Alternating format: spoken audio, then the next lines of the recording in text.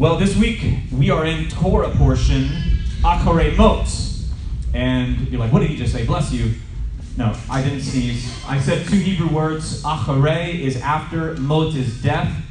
And we actually have a double Torah portion this week, which is paired with the word Kadoshim, which means the holy ones. And the Torah portions are this like ancient community Bible reading program that we have tapped into and we follow here. Synagogues and churches all around the world follow this community Bible reading program. And the Torah is the first, how many books of the Bible? Five. And it's divided into how many sections? 54. It's confusing because there's 52 weeks in a year, but sometimes we double up and there's 54 Torah portions. And we are on number 29 of 54. And this is all about the death of Aaron's two sons, Nadav and Avihu. They were the first, what we call crispy critters. They approached the holy place against protocol, didn't they? Now, about a year ago, this May 2020, I did a really in-depth teaching on this Torah portion, Acharei Mot and Kedoshim, in the year 5780. And I went into the nitty-gritty of the theology of Messiah being our high priest, and then integrated the Yom Kippur offering in this week's Torah portion into the book of Hebrews, and kind of helped you elucidate the book of Hebrews a little bit more and understand it better. I'm not doing that this year. And there's a lot of depth there, there's a lot of good stuff. If you want to understand the book of Hebrews better, go back and listen to this from about a year ago, and it's available, and you can listen to it and get kind of caught up to speed on that. This year, however, we're going to focus on kind of a different aspect of this week's Torah portion. And I start off with a story of a king. Like, what does this have to do with Yom Kippur or this week's Torah portion?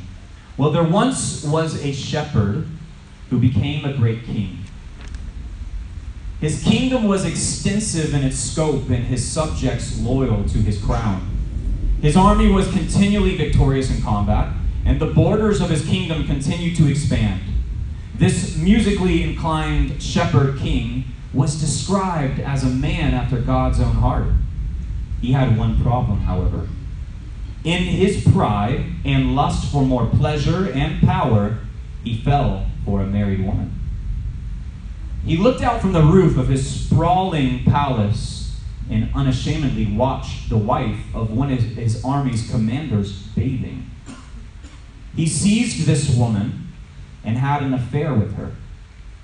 Then, if that's not enough, he purposely had the warrior's husband, the wife's husband, killed in combat so he could have the girl all to himself.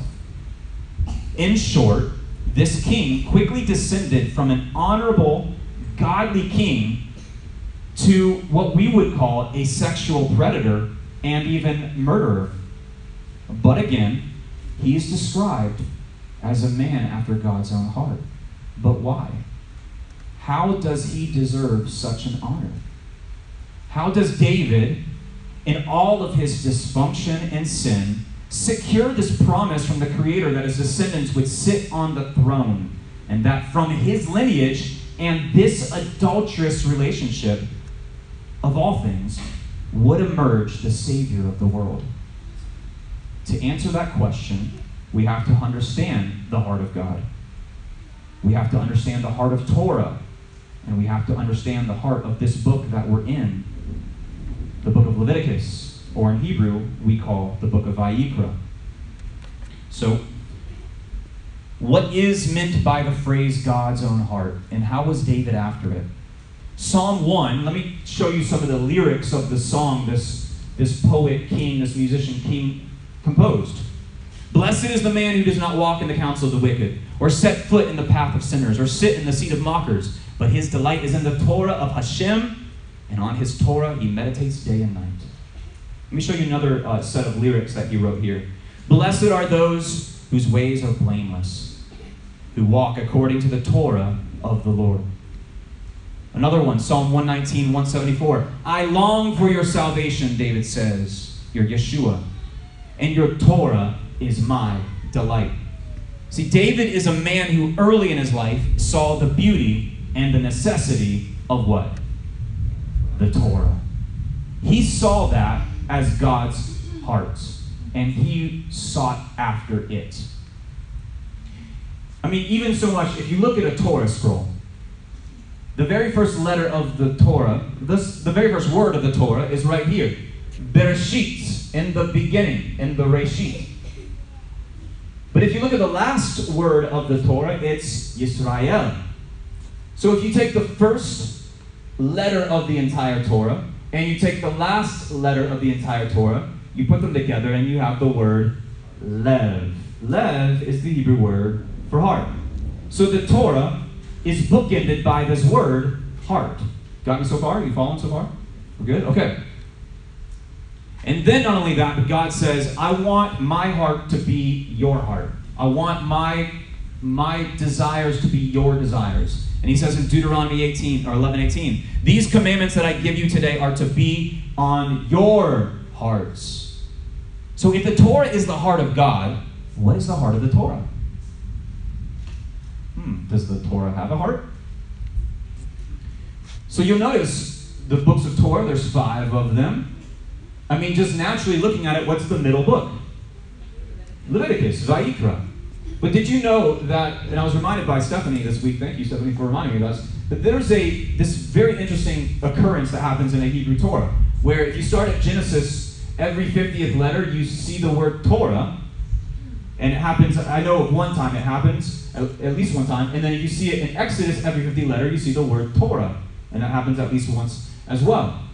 It doesn't do it in Leviticus, but if you go to Deuteronomy, if you go to Numbers, it has it every 50 letters, but guess what? It's Torah spelled backwards. Then if you get to the book of Leviticus, it's every 7 letters, you get the Yud, Hey, Vav, Hey in the book of Leviticus. So what is it trying to communicate to us? That the book of Leviticus is the heart of the Torah. And if you want to understand the heart of our Creator, go to Leviticus. And it's funny, because that's the book that I remember as a 16-year-old. I was like, this year's the year I'm going to read the Bible through.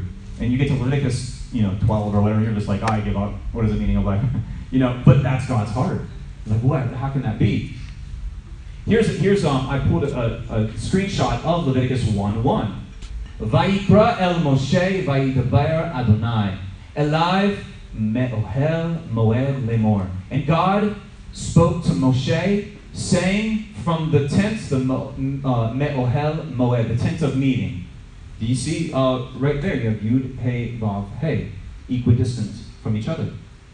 So in the Midrash it says this. Why do young children commence with the book of the law of the priests, or Leviticus, and not with the book of Genesis, right? That would make sense, because the book of Genesis, it's narrative in form. It's got a lot of great stories in it. There's a floating giant boat, and the whole world floods, and there's Abraham. There's amazing stories in the book of Genesis. But did you know that a Jewish child traditionally starts with the book of Leviticus when they start their Torah learning? And they say it's because young children are pure, and the sacrifices are pure. So let the pure come engage in the study of the pure. So usually by the age of 3, you're learning the Aleph Bet, you're learning how to read Hebrew. By the age of 5, you're learning Torah. And where do you start your Torah learning? Right here in Vayikra, as a child, as a 5-year-old, because you're pure. Now, I think Yeshua says something interesting about this, or about being a child. He says, truly I tell you, unless you change and become like children, you will never enter the kingdom of heaven. Why? Why children? Why? Children don't have ulterior motives sometimes. When you talk to a child, you're pretty much getting face value. What you see is what you get. With adults, though, is that the same? Is that the case? No, it's rarely the case that what you see is really what's going on in their mind and their hearts. Right? With children, there's no manipulation. I mean, there is sometimes, especially when there's food involved or whatever. But for children, they'll just say it. If I have a booger hanging on my nose, my kids will tell me. But you adults, you'll just be like, oh, just zoning out on what I'm talking about, and it's like, oh, there's a massive booger hanging out his nose, I'm just like, well, there's so much to tell him that, but I'm not going to do it. Kids will be like, there's a booger in your nose, right? That's the biggest difference I noticed teaching middle school to high school. Middle schoolers, they'll tell me. High schoolers, they get to the point where they're just like, let's just let it hang there, just see how long it's going to take. But no, Yeshua says, therefore, whoever humbles himself like this little child is the greatest in the kingdom of heaven. Also, Leviticus, being the heart of the Torah. Did you know that most of the 613 commandments, the mitzvot in the Torah, right? There's 613 commandments in the Torah. Most of them, 247 of those commandments, are found right here in the book of Vayikra, the book of Leviticus. So, just by volume of number of commandments, Leviticus wins out of all the other books. So, if Vayikra, Leviticus, is the heart of the Torah, what is the heart of Leviticus? Well, let's look at it. Did you know the book of Leviticus forms what we call a chiastic structure? And you should have seen me trying to draw this out yesterday in my desk here.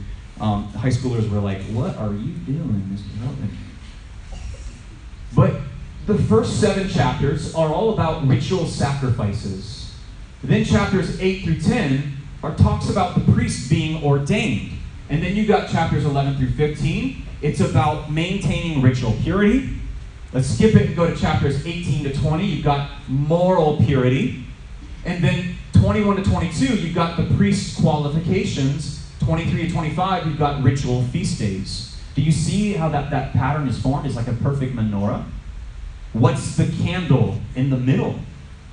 It's chapters 16 to 17. Yom Kippur. So, what is the heart of God? The Torah. What's the heart of the Torah? Vayikra, Leviticus. What's the heart of Leviticus? Yom Kippur. So, what is the heart of Yom Kippur? Let's find out. We have to read a little bit. Are you guys ready to read? Turn with me to Leviticus chapter 16. Leviticus what? Leviticus 16 is this week's Torah portion, and we're going to read all of 16, and we're talking about the ceremony, a very important ceremony called Yom Kippur, which translates to the Day of the Covering. So Adonai spoke with Moshe after the death of Aaron's 2 sons when they tried to sacrifice before Adonai and they died.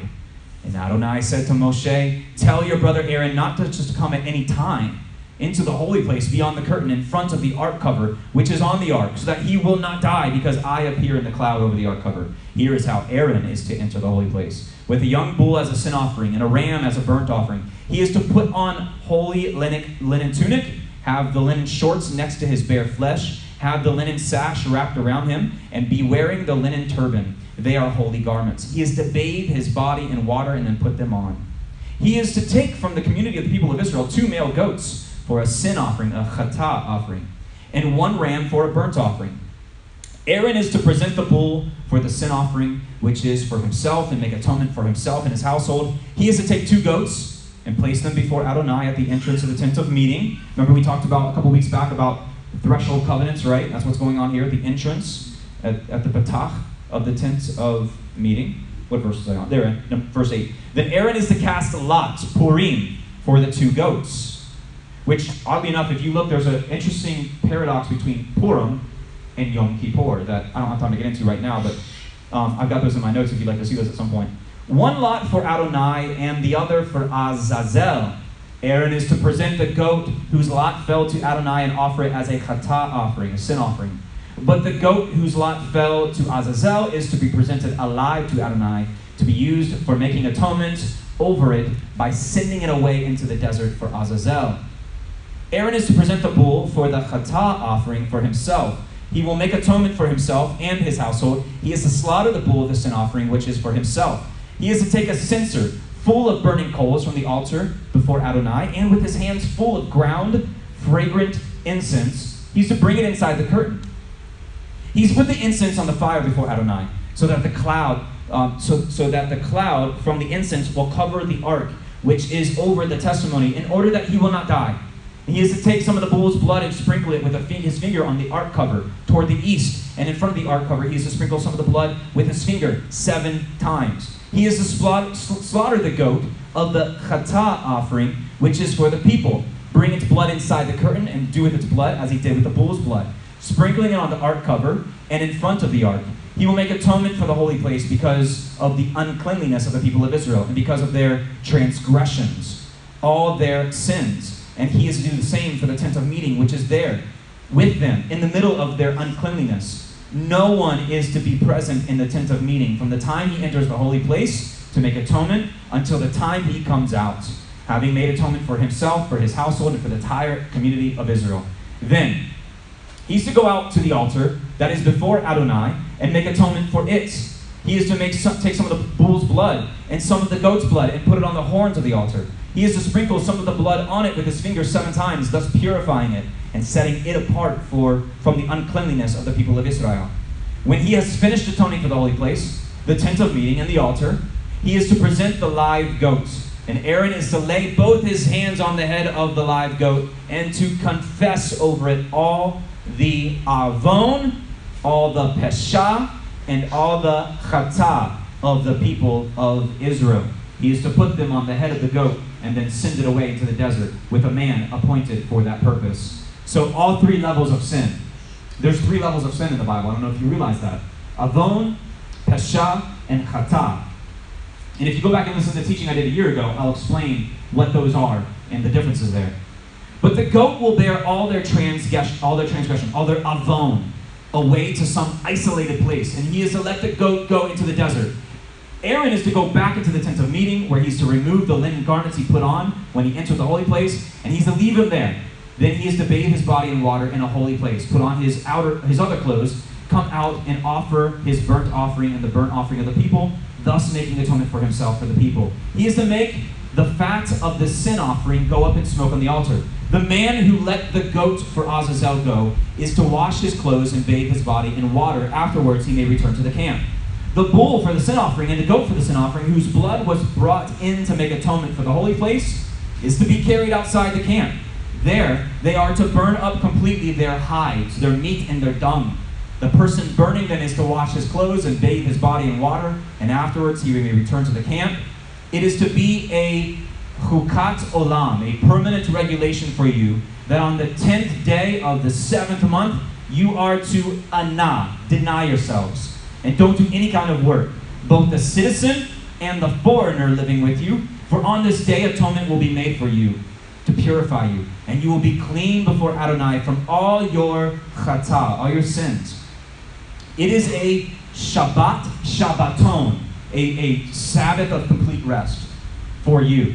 And you are to yourselves. That word it's the same as going hungry.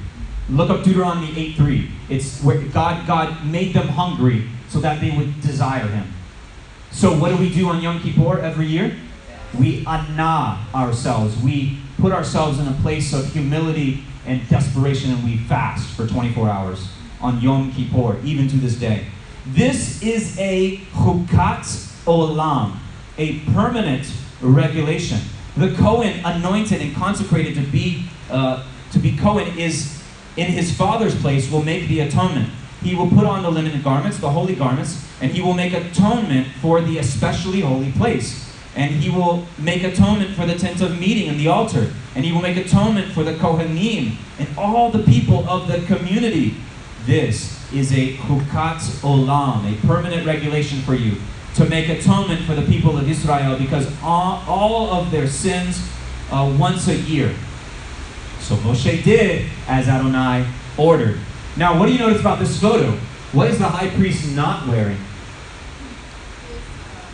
His robes of glory, right? We talked about how the high priest was to be the symbol of the Edenic man who was wearing the robes of glory and splendor, just like Adam and Eve wore those robes of glory and splendor.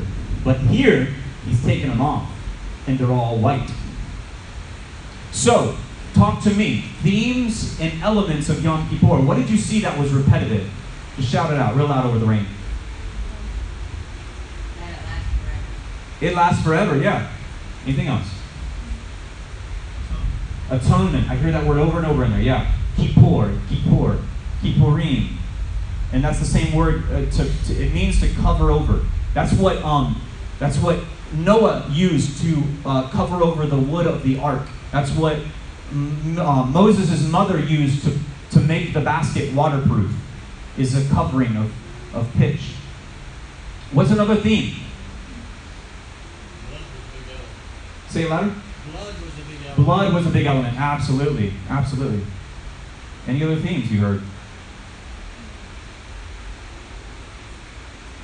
Good versus evil, and like the good is brought to the Lord, where the evil is cast out. Yeah. Yeah. The goat that bears all the 3 levels of sin is sent outside the camp. Yeah. Yeah. All right, good. So Yom Kippur, the Day of Covering, is the only sacrifice that atoned for all 3 levels of sin. Even intentional sin. That's the only sacrifice that did away and covered intentional sin. So, and I said this a year ago in this teaching, if the temple is not there, and the priesthood is not there, and the Yom Kippur offering is not brought, then all of the Jewish world has an issue. What is that issue? There's no atonement for intentional sin. So if you meditate on something, that's sin. You do it, that's intentional sin. That's not atoned for any other means other than Yom Kippur. And that's the crux of the writer of Hebrews is saying, we have a high priest in the heavenly realm. He's atoning for those 3 levels of sin through his blood. So Yom Kippur, it represents to me the holiest man in the holiest nation entering the holiest space on the holiest day of the year. It's pretty significant, right? It's a heavy, heavy day. Even so much, yeah. Well, we were studying this last night, and we heard that, correct me if I'm wrong, but it's the hardest sacrifice, it's the hardest time for the high priest. Yeah. So when he goes in, he can only use his right hand to carry things. So he has to, the fire pan, he Yeah. has to carry the fire pan in his mouth, and its bowl is very heavy. Interesting. So the fire goes in there, and then he can only carry the incense with his right hand. Yeah. So he has to carry that in his mouth, and it's going with that incense. So it's very, very difficult. So Yeah. it's the heaviest day. He has to Yeah. do with There's a lot of weight on his shoulders in that day, yeah. and his mouth. He can't talk because he's carrying his hand. Interesting, yeah. So then I was wondering, because he said they made a point of saying put both hands on the goat. Yeah. He was out into the wilderness. So I'm thinking this hand is not used for anything pure. So they're putting the left hand on the goat and the right hand on the goat to send it away. So Yeah. I guess there's some because they're meaning to that too, because they made a Yeah, point perhaps. in the Torah to say that they put both hands Yeah. when he's only able to use the right hand. I don't know. That's an interesting question, though. Yeah, great question.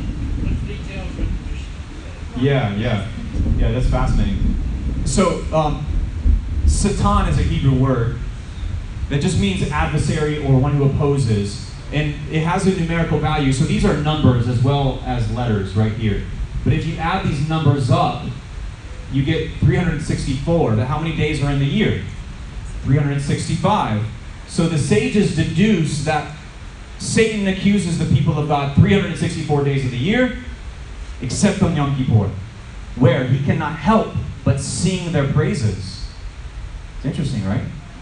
Revelation 12:10 says, "Then I heard a loud voice in heaven saying, the salvation and the power of God and the kingdom of our God and the ruling authority of his Messiah have now come, because the Satan of our brothers and sisters, the accusers, the one who accuses them day and night before our God, has been thrown down." So, to me, the theme of Yom Kippur is this: confession and then atonement. Confession and then atonement. That's why I had the kids up here doing 1 John 1:9. If we confess, that's a big if, right? If we confess our sins, he is faithful and just to forgive us our sins and will cleanse us from all unrighteousness. Does that sound like Yom Kippur language to you? Me too. Confession and atonement. James 5:16 says, "Therefore, confess your sins to one another." Ooh, that's getting in my comfort zone there. I don't know. Pray for each other so that you may be healed. The prayer of a righteous person is powerful and effective. Man, picture that if we all did that right there. Just James 5:16. If we just confessed our sins to one another, and then the person to whom you confessed turned around and said, you know what, I'm going to commit to pray for you now. Wow. That'd be transformational, right? This is from the Amidah, the Shmoneh Esrei, as it's also called. Forgive us, our Father. This is a prayer that's prayed thrice daily by observant Jews. Forgive us, our Father, for we have sinned. We have committed chata. Pardon us, our King, for we have committed transgressions, pesha, for you pardon and forgive. Blessed are you, O Lord, who graciously and will ever willing forgive. So I'm going to submit that confession is a prerequisite to atonement, right? And I struggle with that so much. But have you ever been in like a fight with your spouse and you knew you were wrong? I know, Jim, you've never been. Jim's never been in that predicament. I'm kidding. Have you ever been in that situation? And all you had to do was say, honey, I'm wrong. You're right. And have you ever done that before? It's so hard, isn't it? Just to be like, wow, I'm right. Or, I'm wrong. Freudian slip there, huh? Just to be like, Stacy, I'm wrong, you're right. Let's move on. No, don't say the move on part. That sounds like you're rushing me. How do we move on from here? But once you're able to swallow that pride and confess, it's like restoration moves so much faster, doesn't it? It's so much more expedited than if you're like just sitting there and you still have your guard up and I'm still defending my position even though I know that I have transgressed her. If I just say, you know what, I'll let my guard down. I'm wrong. Will you forgive me? And then Stacy's heart just melts and she's just like, yeah, of course I forgive you. I love you. You know? I know you didn't mean to do that. But don't double down on your resolve when you know you're wrong. Just confess. Atonement can be made. That can be made on an interpersonal level between us. So that brings me back to our shepherd king. Psalm 51. Turn there if you can. Psalm 51. David is an adulterous murderer at this point. And he's yet to face his sin face to face. He's yet to see that. But David is a man after what? God's own heart. So what is the heart of God? The Torah. What is the heart of the Torah? Leviticus. What's the heart of Leviticus? Yom Kippur. What's at the heart of Yom Kippur? Confession and atonement. Let's see if David really is a man after God's own heart. Now, the prefix of mine in verse 2, it says, a psalm of David when Nathan the prophet confronted him after his affair with Bathsheba. Now, David could double down and be like, she was tempting me, I'm a man, I'm a red-blooded man, she shouldn't be doing that, right? Her husband, I don't even know what kind of husband he was anyways, maybe she deserved a better man, right? But is that the heart of God that he was after? Let's find out. He says, God, in your grace, have mercy on me. In your great compassion, blot out my pesha, my crimes. Wash me completely of my guilt. Cleanse me from my avon. For I know my chata, my sins. My sin, it confronts me all the time. Against you, and you only, have I sinned, and done what is evil from your perspective, so that you are right in accusing me, and justified in passing a sentence against me. True, I was born guilty. Well, I was a sinner since the moment my mother conceived me. Still, you want truth in the inner person. So make me know wisdom in my inmost heart. Sprinkle me with hyssop, and I will be clean. Wash me, and I can be whiter than snow. Let me hear the sound of joy and gladness, so that the bones you crushed can rejoice. Turn away your face from my sins, and blot out all of my crimes. Create in me a clean heart, O God. Renew in me a right spirit. Don't push me away from your presence, and don't take your Holy Spirit away from me.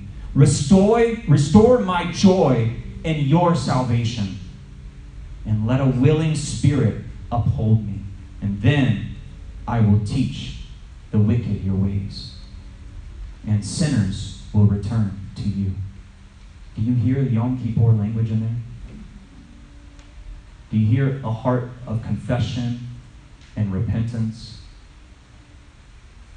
So in verse 1, on what basis did David ask for forgiveness? In his grace and mercy. Verse 4, against whom did David realize he sinned? Not Uriah, not Bathsheba, but against his Creator. Let's go to verse 17.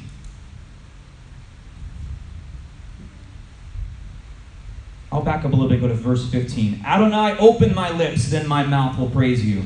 For you don't want sacrifices, or I would just give them. You don't take pleasure in burnt offerings. My sacrifice to God is a broken spirit. God, you won't spurn a broken, chastised heart. So, verse 17, what kind of sacrifice is pleasing to God? When we get caught in our sin, a broken spirit, a contrite heart is what he wants.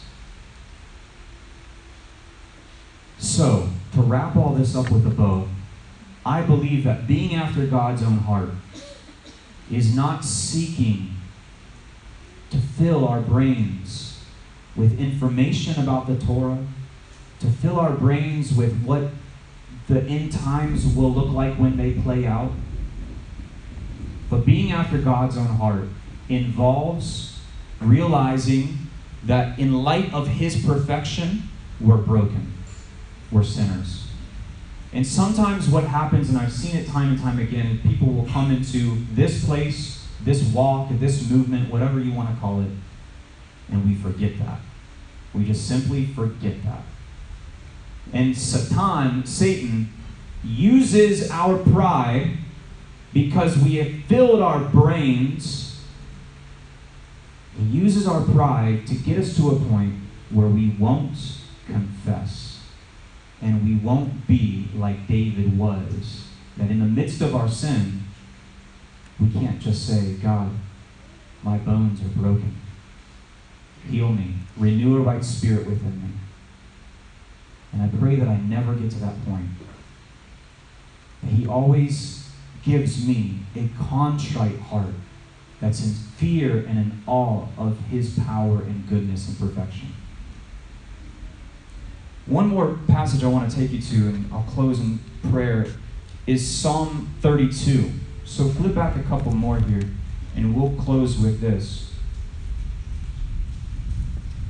How blessed are those whose offense is forgiven, David says. Those whose sins have been covered. How blessed those are to whom Adonai imputes no guilt, in whose spirit there is no deceit.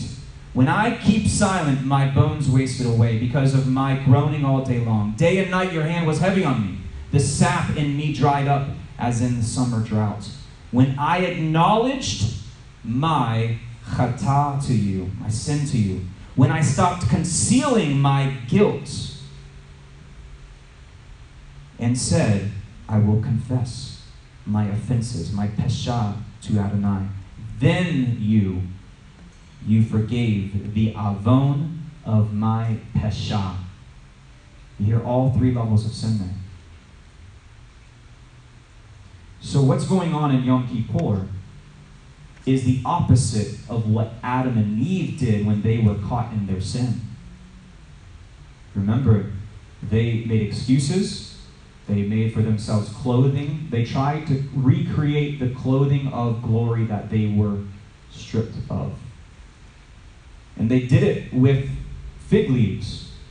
And interestingly enough, the Hebrew word for fig leaf is te'ina. The Hebrew word for excuses is te'ona. It's a play on words that they clothe themselves in excuses. May we be people who stop making excuses for sin and arrogance and pride, and instead be people who confess to each other that we're broken, we need healing, and we need God's grace and mercy. Let's pray, and then we'll do a Q&A. Abba, Father, we thank you for your mercy. Thank you for your grace. And I thank you that I know your heart. And just like David, I can pursue it and chase after it. I rebuke a spirit of pride in me. And Satan's scheme and attempts to bring down my attempts to draw close to you through my own pride, through my own arrogance and self-righteousness. I repent of that and I confess that before all people. Gabe Rutledge is broken, and Gabe Rutledge is a sinner in need of your redemption. And Father, I pray for this congregation that we be people who are known for our brokenness and our humility. Despite how much knowledge we accumulate, we still remember that we are nothing without the blood of the Lamb. I pray all these things in his beautiful and matchless name. Amen. So guys, I'd like to do a little bit of Q&A. Or just if you have comments about this week's Torah portion, feel free to throw those at me. While you're thinking of questions, we have the Miller family are visiting today, so make sure you make them feel welcome. And then we have up here, the second row, we have folks from Tennessee, California, and looking forward to meeting you guys and getting to talk to you. So make sure you make them feel welcome. Let's make sure they go through the line first if they want to stick around for food. And we'll give them a warm dose and welcome. And the storm has already welcomed you today. Xavier and Rebecca and my whole family, we heard the alarm. Well, first we heard the alerts going off on our phone this morning around our breakfast table. And I was like, well, that's not exactly, that could be like 5 miles away, you know? And I was like, but the alarm, the sirens that go off, that's probably a little bit more exact. That's probably within, I don't know, maybe a mile or two or something like that.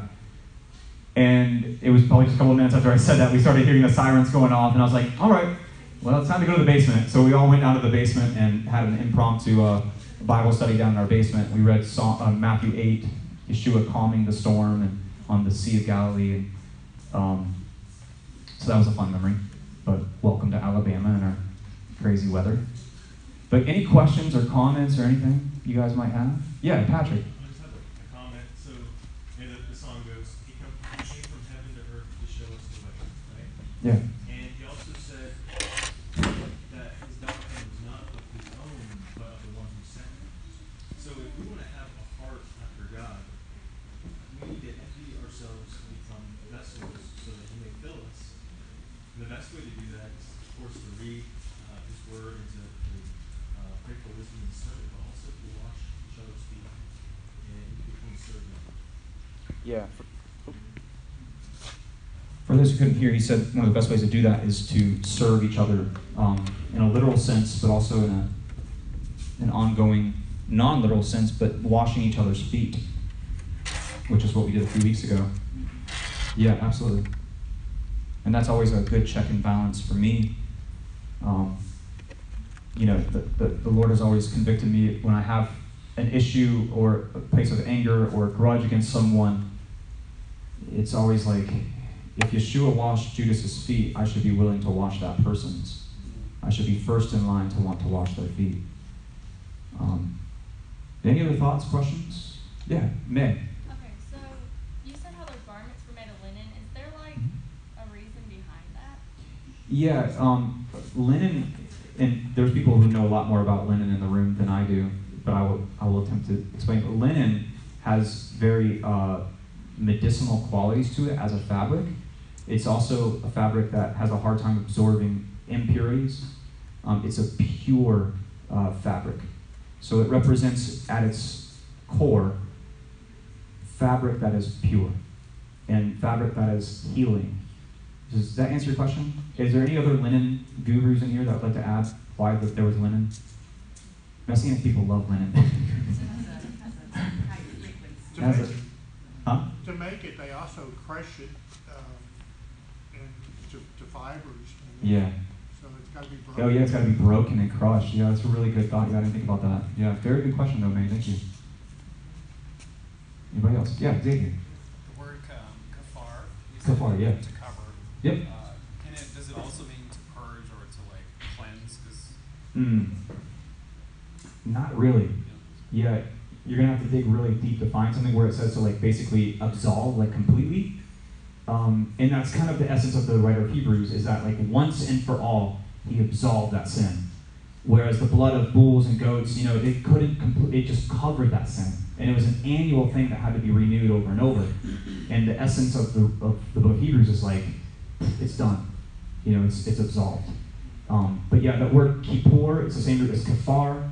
That's where we get the word kafar nahum, or Capernaum. So yeah, it means basically to patch over something, to seal it up, to cover it. The ark, the cover of the ark was called the kapur. I believe it's kapur, but it's that same root. But yeah, good question. Anything else, Michael? Yes. So before Yeshua died, Yom Kippur was a picture of what was to come. Mm-hmm. When the third temple is built and service is restored at the temple, Mm-hmm. Yom Kippur will be a sign of what was. Perhaps, yeah.